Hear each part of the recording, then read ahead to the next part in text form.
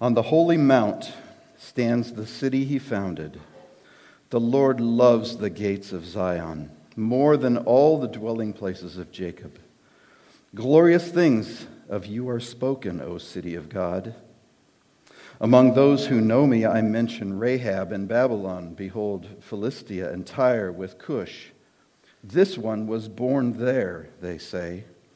And of Zion it shall be said, this one and that one were born in her, for the Most High himself will establish her. The Lord records as he registers the peoples, this one was born there.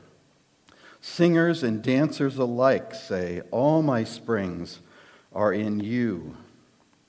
Father, as we come to your word this day in Jeremiah, we pray, Father, that you would show us great and wonderful things, even from the severe words that we will see. Father, would you guard me from error, and would you grow all of us more in Christ's likeness in this day, even as we see what you have to say to Judah and to Jerusalem in their disobedience. We pray in Jesus' name. Amen. You may be seated. What I read at the beginning of my prayer was Psalm 87, and you heard the psalmist's proclamation of just how special and glorious the city of Jerusalem is, how she is the chosen jewel. The Lord had early on said, this is where I want my people to worship me. This is where the ark should be. This is where the temple should be. This is where my people should gather. This is my crown jewel. And people were even making a big deal out of those who had been born in Jerusalem, that this was a special thing. This was a glorious thing.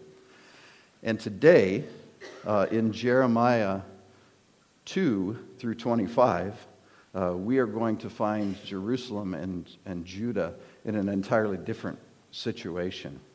After centuries of disobedience and turning to the gods, though they are no gods, of the land, God is putting Judah and really all of his people on trial.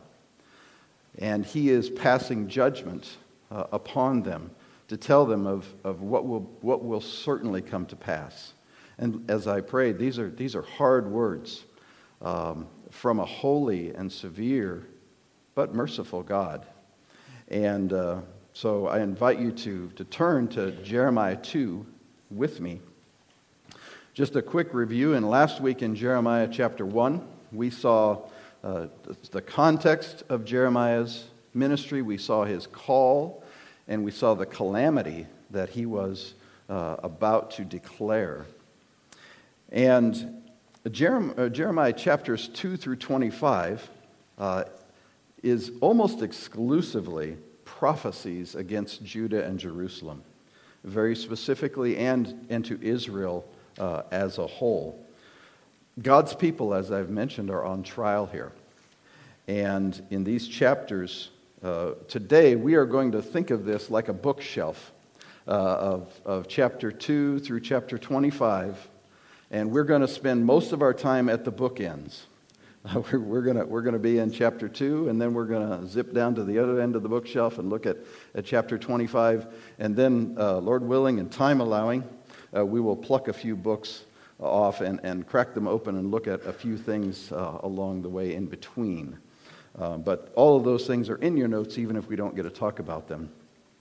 But chapter 2, the beginning of this section, which is probably taking place pretty shortly after Jeremiah's call, is in the form of Yahweh bringing charges against Israel. He is bringing charges, just like a prosecutorial attorney. He is bringing charges against Israel for forsaking him and for going after idols.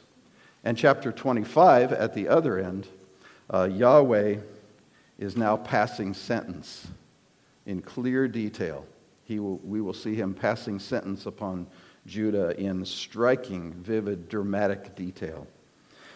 So let's start in Jeremiah 2. I asked you to turn, and I didn't myself. We'll get there together. Okay.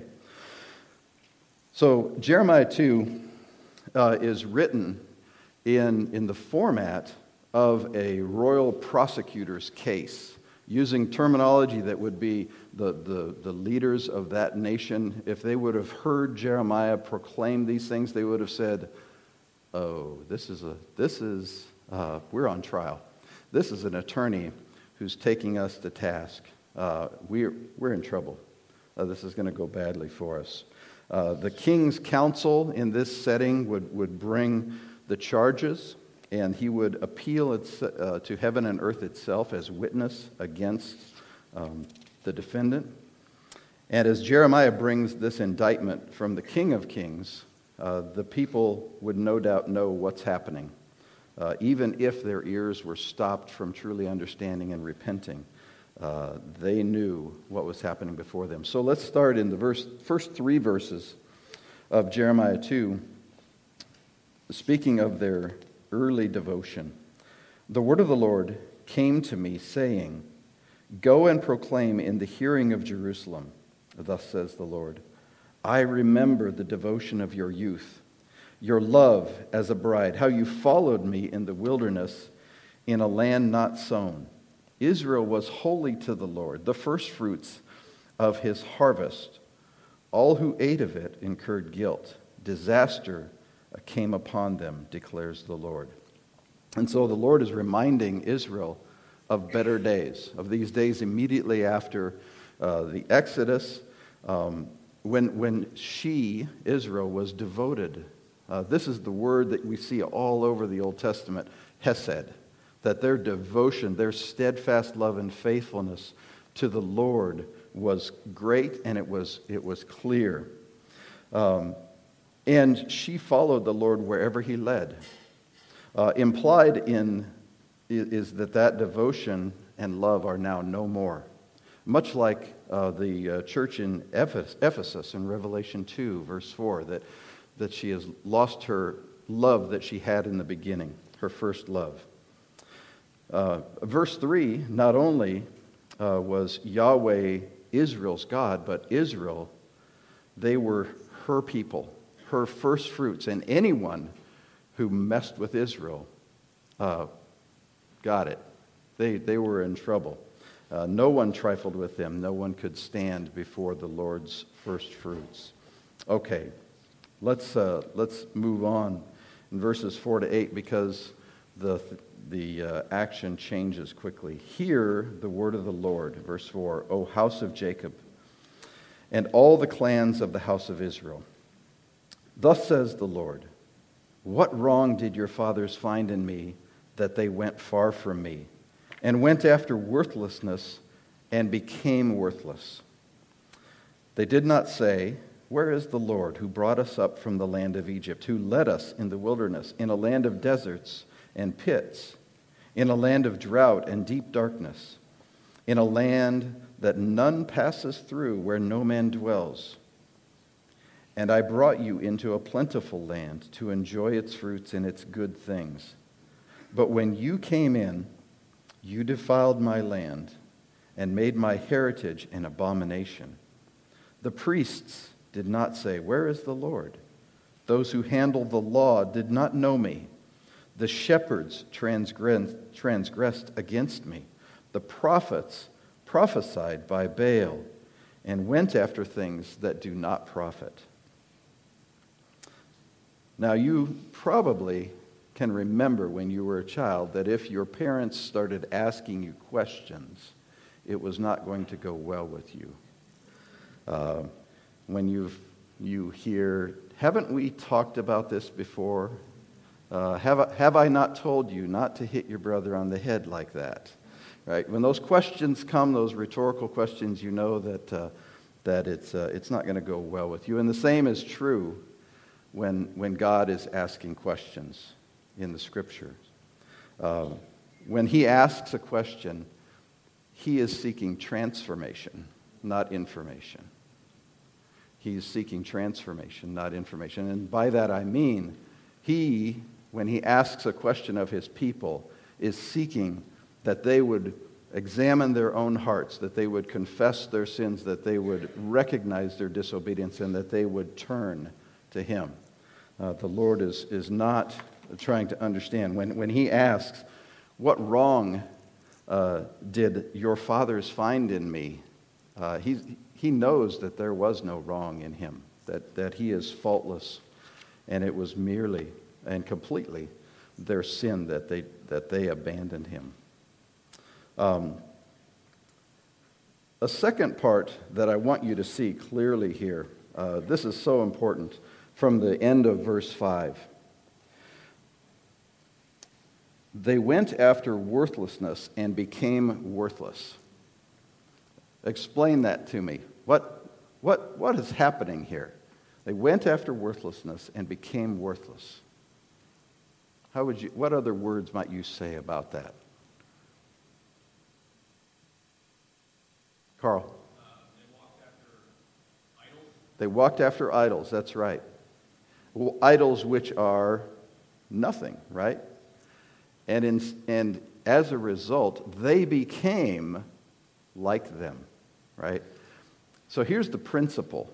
I don't think that this is a fill in the blank, but this is worth writing down. You become what you behold. You become what you behold. The scriptures are clear about this, and this is one of the several places. Turn with me, if you would, to Psalm 115. Psalm 115, verses 4 to 8.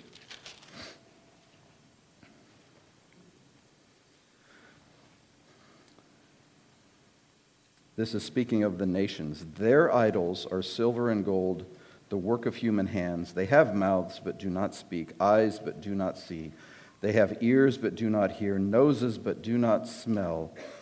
They have hands but do not feel, feet but do not walk. They do not make a sound in their throat. Those who make them become like them. So do all who trust in them. And the principle here is those who seek that which is empty become empty themselves. If you are seeking and beholding after the Lord of the universe, you will be conformed to the image of Christ. But if you are seeking after that which will not profit, you yourself will become unprofitable. Second, a couple other passages we won't read but are worthy of jotting down. Psalm 135, 15 through 18, and Isaiah 44:9. Psalm 135, 15 through 18, and Isaiah 44:9. Again, on this principle that we become what we behold. And if you would turn with me to 2 Corinthians 3:18. You will see the flip side of this in spectacular clarity, I hope. 2 Corinthians 3, verse 18. Earlier in this chapter, Paul has written about that we are not like Moses with a veil over his face, and he talks about that veil remains unlifted. But now he says in verse 18, and we all, with unveiled face, beholding the glory of the Lord. Right? So this is what we are beholding, are being transformed into the same image from one degree of glory to another. For this comes from the Lord who is the Spirit. So again, you become what you behold, whether for good or for ill, whether for blessing or for curse. So the question is not, are you beholding? Because we know that we are all beholding something. We are built to worship, and every one of us worships something all day long. The question is, what are you beholding? Is it something that is drawing you towards the Lord Is it something that's taking you away from the Lord? What are you beholding, and what is it that you are becoming? I let you answer that in the silence of your own heart and counsel with the Lord, but it's a question that don't let that just slide off your plate and walk away without addressing that with the Lord. Okay, we're going on to verses 9 through 13, changing gods. Jeremiah 2, verses 9 to 13. Therefore I still contend with you, declares the Lord, and with your children's children I will contend. For cross to the coasts of Cyprus and see, or send to Kedar and examine with care. See if there has been such a thing. Has a nation changed its gods, even though they are no gods? But my people have changed their glory for that which does not profit. Be appalled, O heavens, at this. Be shocked. Be utterly desolate, declares the Lord. For my people have committed two evils. They have forsaken me, the fountain of living waters, and hewed out cisterns for themselves, broken cisterns that can hold no water. So the Lord says that he will contend, and he is, as we've said, bringing charges, laying them in front of Israel. And some details are coming into focus here. But before he does, to describe the gravity of this situation, Jeremiah begins to bring to as witness all of creation. He says, look to Cyprus, an island way out in the west in the middle of the Mediterranean. Look to Kedar, all the way in the Arabian desert in the east. Has anything like this ever happened? This is astounding that a nation would change her gods. Excuse me. And he calls on the heavens to be appalled, to be utterly shocked, and to be desolate because of the evils that his people, the Lord's people, have committed. They have made a great exchange, but it's not Luther's great exchange. It's nothing like this at all. What's great about it is how horrific it is that they have exchanged the God who made them, who has cared for them, who has led them every step of the way, for gods who are no gods whatsoever, for the gods, the idols of the people. So the two evils are really two sides of the same coin, because again, we will always behold something. We will not spiritually live in a vacuum. We will be worshiping something. And so when the people of Israel forsook Yahweh, they put in place the emptiness of the idols of the land. Jeremiah brings this water metaphor into play, saying that Israel has turned away from the fountain of living waters. The fountain of living waters. And there is a typo on your page. Can you tell me what it is in that line? It's not the indefinite article. The Lord is not a fountain. Well, he is a fountain of living waters, but he is also the fountain of living waters. To be the, you also have to be a. But yeah, the Lord is both. So apologies for that. That they have forsaken the fountain of living waters. Thank you, Debbie. Glad you're on that. And the picture here is right. What do we think about when you think of a fountain of waters? Describe that for me. Maybe if this were preached or taught in August or September, you'd be thinking more about how sweet a fountain of living waters might be. But what comes to your mind with a fountain of water? Refreshing. It's refreshing. That's right. It's life. Yes. A gushing spring, right? So this is moving water. It's flowing. At least within this description, there is no end to the supply. It's accessible. It's just right there. A fountain of living waters. Have you heard that term anywhere else in the scriptures? I bet you have. Anybody think? Where else? Where else have you heard? Sorry? Jesus at the well. Thank you, Pace. Yes, John 4. Right. And also we will see it in Jeremiah 17:13 and in Psalm 36. So not an uncommon picture of the Lord as the fountain of living waters. And in all cases, this is the very best picture of water that you could have, of a fountain of living water that's just fresh and flowing and accessible and ready for you.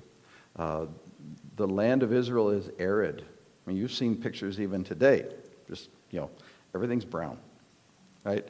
It's like Central Valley of California. Everything's brown except where there's water, right? It's like this country will be in August. Everything's brown except for where there's water. Yeah. And what had they had, so Israel had forsaken this fountain of living water, and instead, what had they done? They got out their pickaxe and they dug a hole in the ground, busting through the rock to make a dugout or a soil pool, trying to direct the occasional rainwater that comes into this for storage so that there would be water there. And when you made a cistern like that, you also coated it with, you took the limestone and you mushed it all up and you made a paste out of it and you plastered the inside so that it wouldn't leak. However, in this image, the Israelites' cistern that they had worked so hard at was leaky.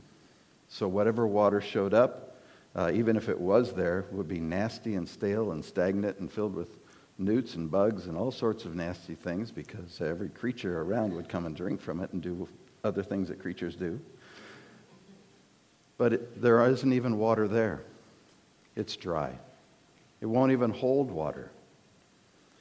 So Jeremiah couldn't be more stark with the image of what the two evils that Israel had performed in forsaking the fountain of living waters, and then in their pride and their hubris, thinking, well, I can do just as well, or I can do better. I'll just dig out my own little thing here and make my own water source with my own strength. So a quick question for us. What leaky cisterns are there in our lives today? Where is the temptation to trust in our own strength? To turn away from the fountain of living waters? Any come to mind? Yes, Phil. Sure. Sure. So our jobs, sorry, I'll get this for everyone.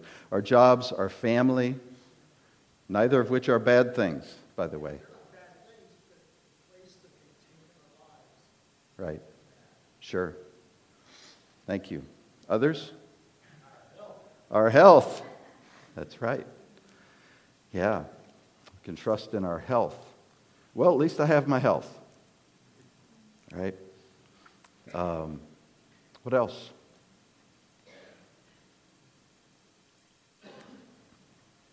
How about our freedoms? Right, here we are in this nation. We love being in this nation. I do. Anyway, I can't speak for you. Love being in this nation. I'm thankful for the Lord that He has chosen to put me here at this time. I'm grateful for that, for the freedoms that are afforded, for the opportunities that are afforded. But at the end of it all, this nation can hold water no better than any other leaky cistern. And it is a fine and wonderful thing to be grateful for God's gift. But our nation, our health, our job, our family, our pile of cash, or whatever it is might be, are not the fountain of living waters in our lives. They are not the thing that we can eventually and fully trust in. Yes, please. Our religion, right. Sure. Sure. Right. Yeah, the difference between religion and faith, the Christian faith is, our religion is that we think that we're doing something that earns us points with the Lord, right? And our faith is acknowledging that we stand humble before Him who has given us all things, and that we bring nothing to Him except our own sin, and that to be forgiven, put away with. Thank you. Yeah, that's almost meddling, but yeah, we'll take it. Okay. Yeah, so let's move on. We'll never get to the other bookend. Jeremiah 2, verses 14 to 19. The questions continue from the Lord, from the prosecutor. Is Israel a slave? Is he a homeborn servant? Why then has he become a prey? The lions have roared against him. They have roared loudly. They've made his land a waste. His cities are in ruins, without inhabitant. Moreover, the men of Memphis and Tapanhes have shaved the crown of your head. Have you not brought this upon yourself by forsaking the Lord your God when He led you in the way? And now what do you gain by going to Egypt to drink the waters of the Nile? Or what do you gain by going to Assyria to drink the waters of the Euphrates? Your evil will chastise you, and your apostasy will reprove you. Know and see that it is evil and bitter for you to forsake the Lord your God. The fear of me is not in you, declares the Lord God of hosts. And so, as I said, the questions keep coming. You're my people. I freed you. Why is it that you act like slaves to someone else? Verse 17, you brought this on yourselves. Verse 18, you are placing your trust, seeking your strength in all the wrong things, all the wrong places. And verse 19, chastisement and reproof will be upon you. This is what the Lord does with His people when they disobey.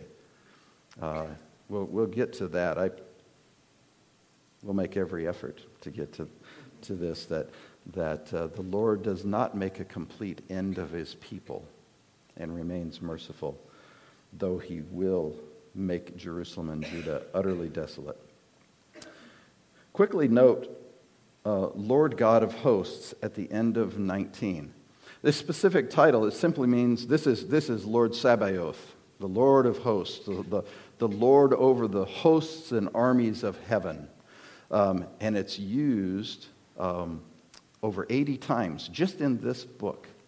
It's just an interesting thing that Jeremiah is reminding his listeners and us over and over and over again that this God whom you have forsaken is the God of the armies of heaven.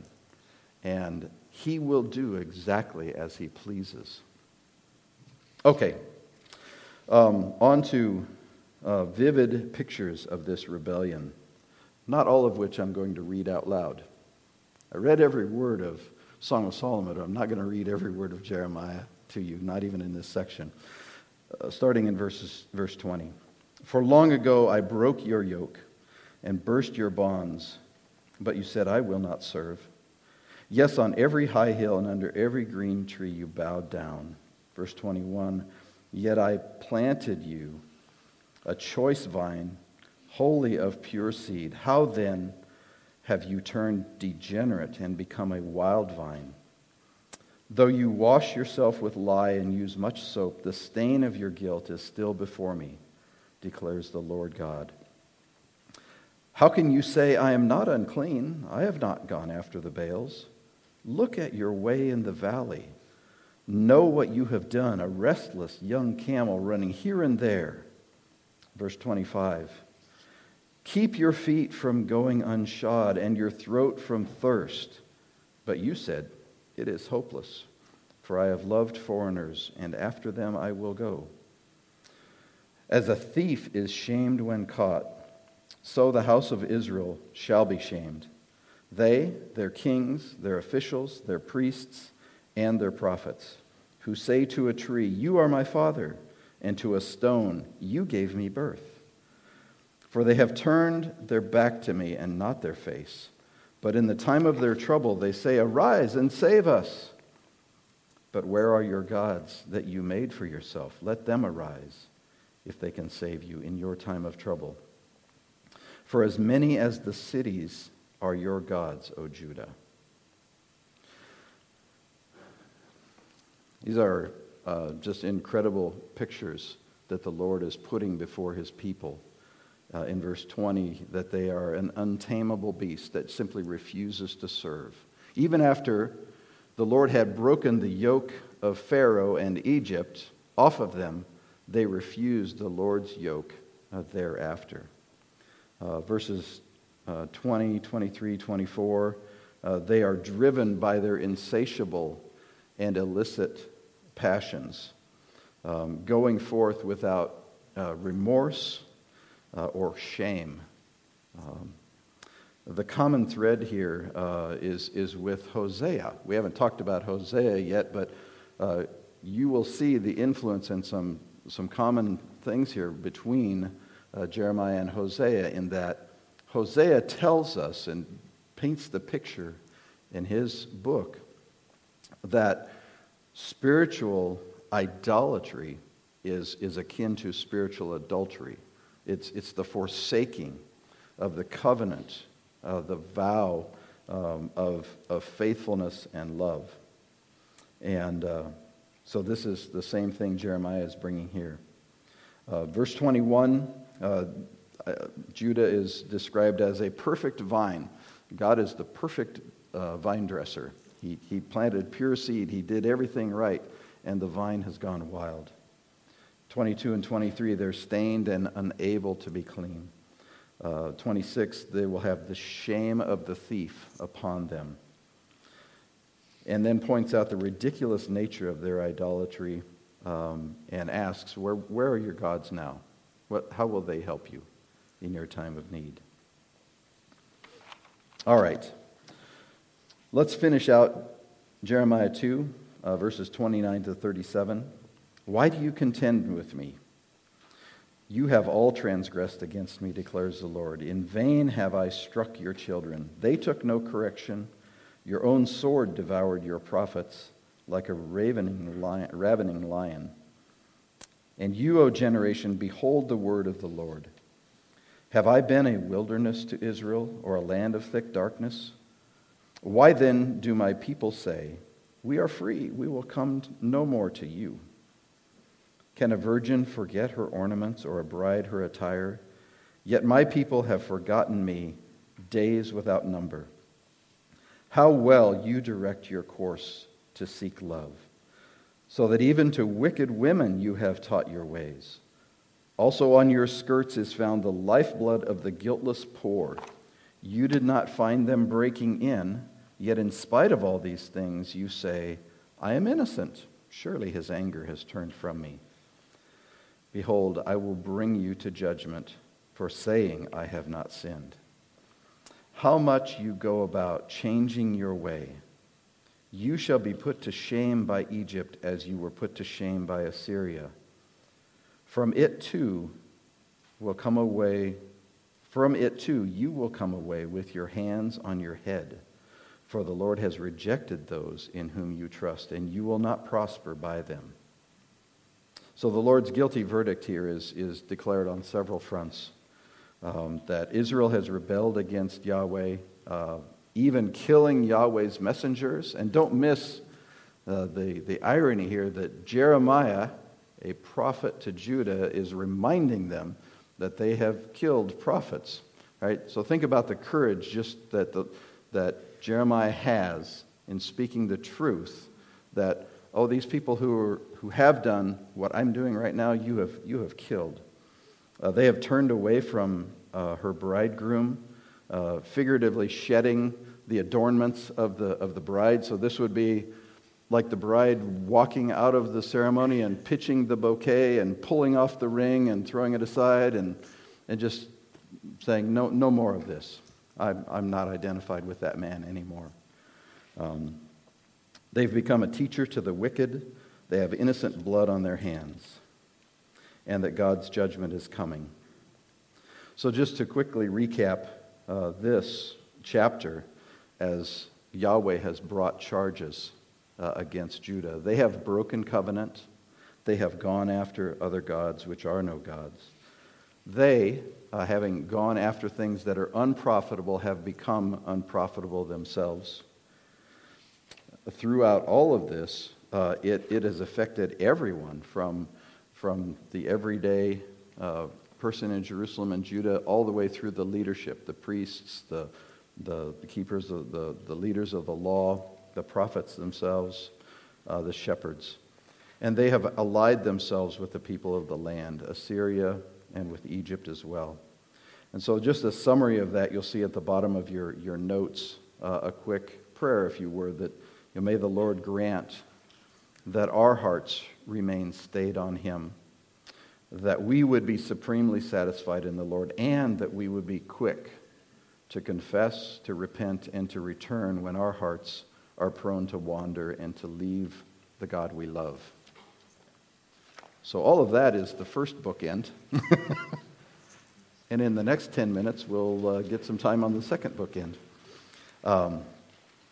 Chapter 25, the other end of this section of Jeremiah, Yahweh is passing sentence in vivid detail upon Judah.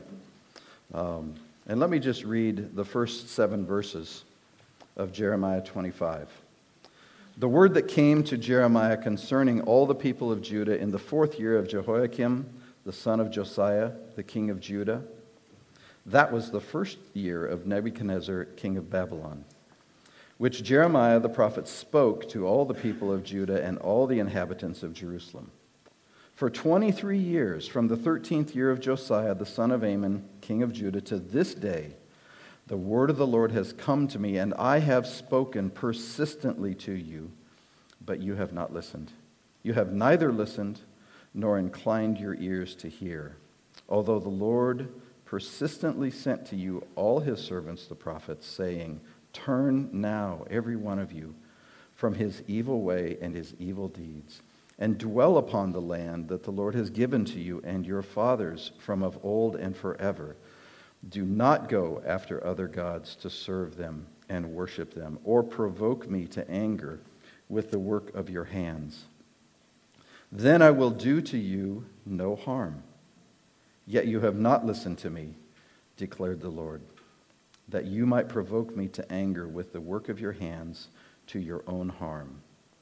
Okay, so just from this, pointing out, we have this repetition in here, that for 23 years, Jeremiah says he has been speaking persistently, continually, along with other prophets, evidently, that we don't have listed in Scripture, calling on Judah to turn, but she would not listen.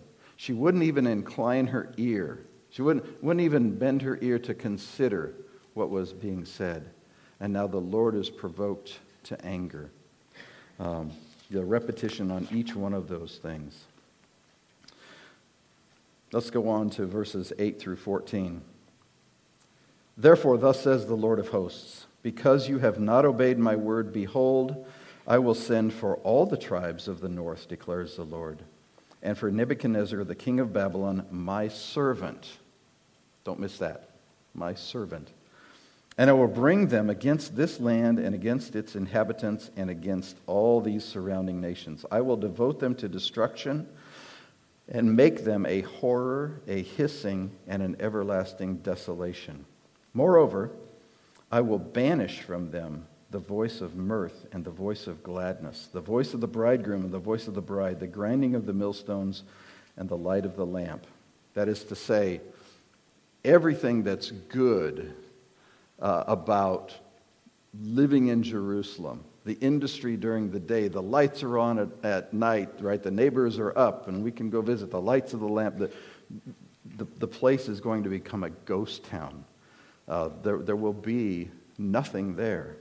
And no brides, no bridegrooms, no mirth, no gladness, no industry, no lights. The whole land shall become a ruin and a waste, and these nations shall serve the king of Babylon 70 years. Then, after 70 years are completed, I will punish the king of Babylon and that nation, the land of the Chaldeans, for their iniquity, declares the Lord, making the land an everlasting waste. I will bring upon that land all the words that I have uttered against it, everything written in this book which Jeremiah prophesied against all the nations. For many nations and great kings shall make slaves even of them, and I will recompense them according to their deeds and the work of their hands. So I pointed out that Nebuchadnezzar is referred here as my servant, and that he, Yahweh, names him and Babylon as his instrument of judgment.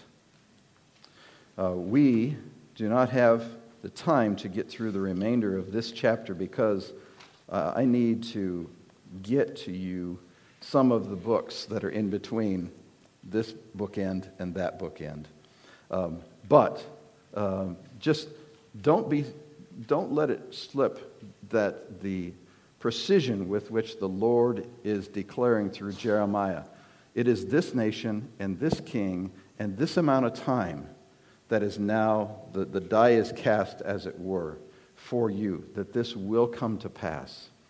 But I want you to see in your notes, I have 6 different sections within this part of Jeremiah pointed out, just themes that you'll want to see.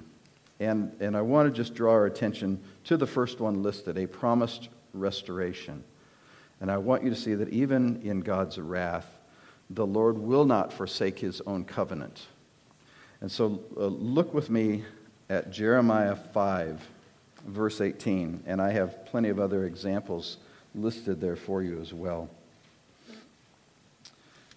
Jeremiah 5 begins by talking about in detail again of the unwillingness of Judah to repent and the nation of Babylon, how they will come. If you look in verse 6, a lion from a forest will strike them down, a wolf from the desert, a leopard is watching their cities.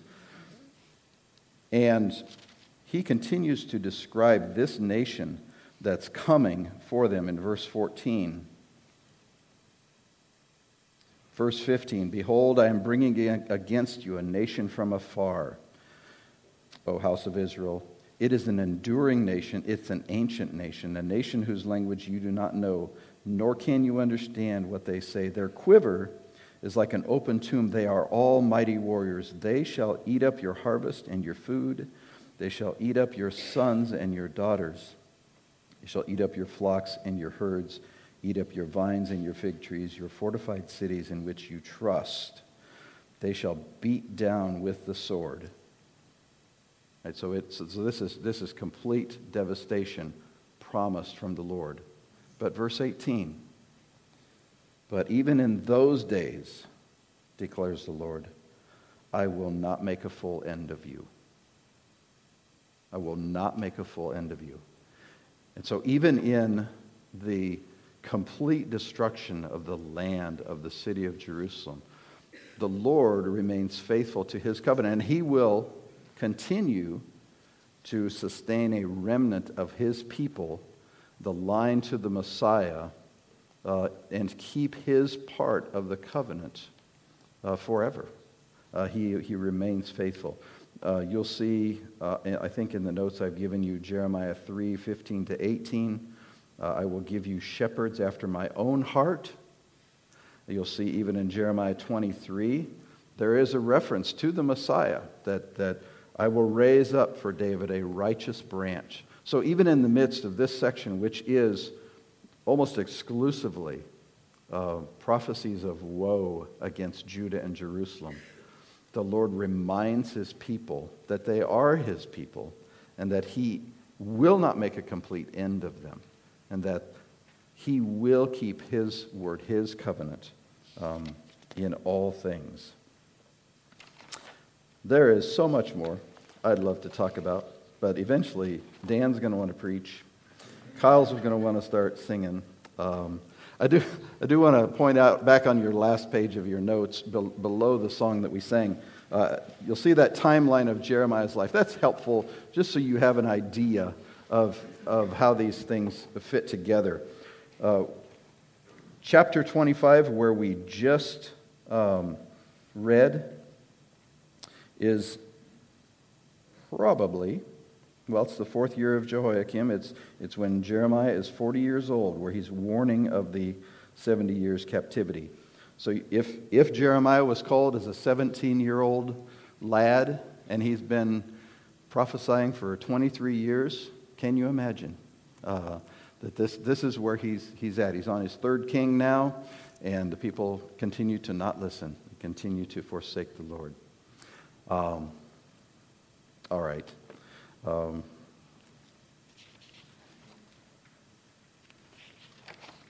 Take a look at those other themes. We don't have time but to just point them out, and I am certain that I have left out some portion of Jeremiah 2 to 25 that is your favorite, that you love.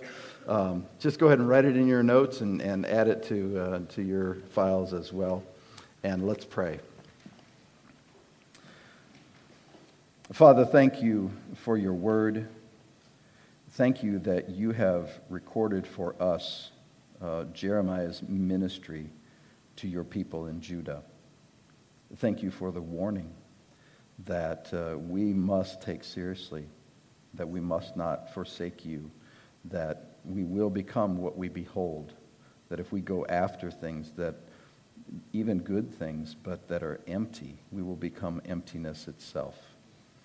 And Father, thank you for the reminder that you, even in your chastisement and even in the discipline you bring to your people, are merciful, and that you keep every one of your promises for your glory and for the good of your people. We pray this in Jesus' name. Amen.